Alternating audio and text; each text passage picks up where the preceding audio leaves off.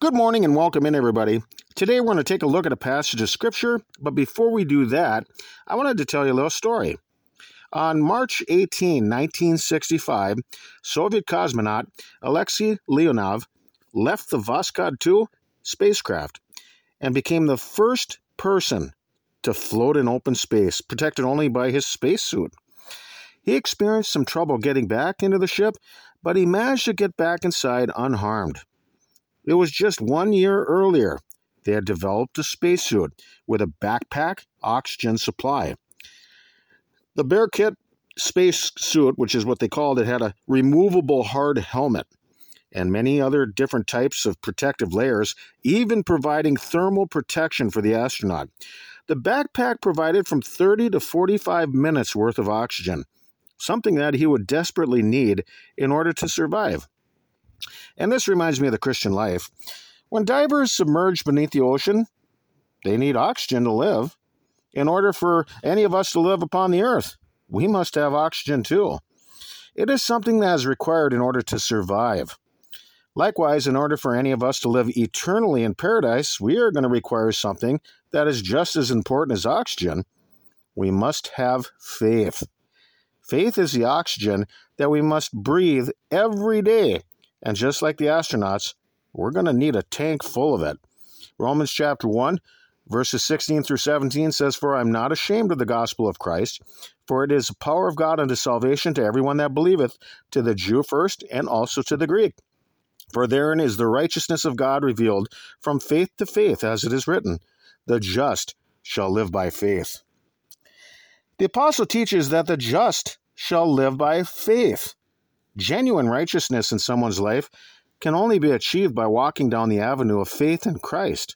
Faith is what causes us to become a doer of God's will rather than our own. Faith is what causes us to repent. Faith is what causes us to prepare ourselves for God's coming kingdom.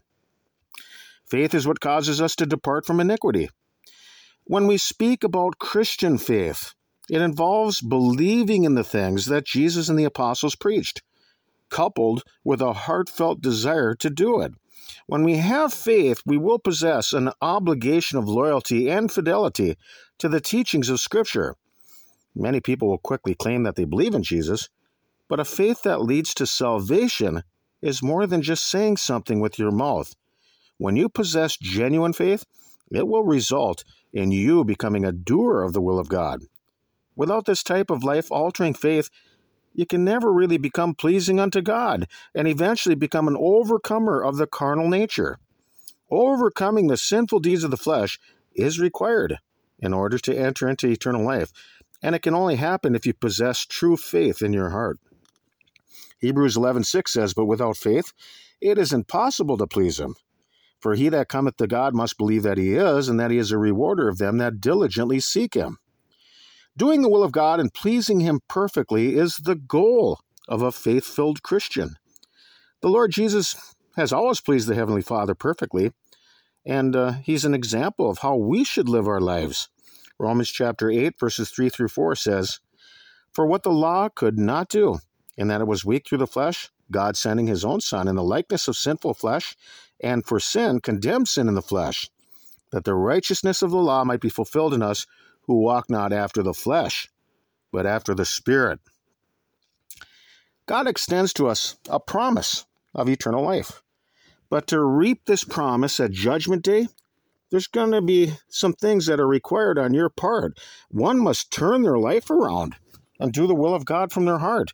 If you never go through this process of repentance that leads to loyalty and faithful obedience to the teachings of Christ, then you're only deceiving yourself. Salvation requires turning from the flesh and walking in the Spirit. Those who are capable of doing this will someday hear, "Well done, thou good and faithful servant." Those who have faithfully prepared themselves now will someday enter into a kingdom that has been prepared for them. 2 Peter chapter 1, verses 10 through 11 says, "Wherefore the rather, brethren, give diligence to make your calling and election sure. For if you do these things, you shall never fail, or never fall. For so an entrance shall be ministered unto you abundantly into the everlasting kingdom of our Lord and Savior Jesus Christ." Obtaining the promise of eternal life requires obedience to the will of God. It is only through genuine faith that one will do this.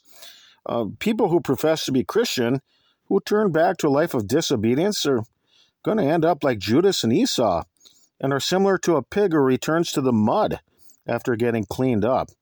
They're similar to Lot's wife, who was saved out of Sodom, but then decided she wanted to go back. Hebrews 10:36 through 38 says, "For ye have need of patience, that after ye have done the will of God, ye might receive the promise. For yet a little while, and he that shall come will come and will not tarry. Now the just shall live by faith. But if any man draw back, my soul shall have no pleasure in him." Many children have an allowance as given to them regularly by a parent. If the child has a good week at school, and if they display good behavior both at home and in public, they can receive the promise of their allowance at the end of the week. An employer may promise to pay you a monthly salary. In order to reap the reward of that promise, you need to show up for work. You need to clean the store. You need to pay the employees. You need to stock shelves and oversee any other various duties that are required to your specific job. If you're not going to do anything, how can you possibly expect to obtain the promise of receiving a paycheck? Well, the same is true of the Christian life. We are given a promise of salvation, but in order to reap it, you need to do the will of God. If you're not going to do God's will, it only shows that you don't really love God, and you will only come up short of eternal life. You were given a promise, but you did nothing required on your part to obtain it. That's because of a lack of faith. Hebrews chapter 4, verses 1 through 2 says, "Let us therefore fear, lest the promise being left us of entering into his rest, any of you should seem to come short of it. For unto us was the gospel preached, as well as unto them.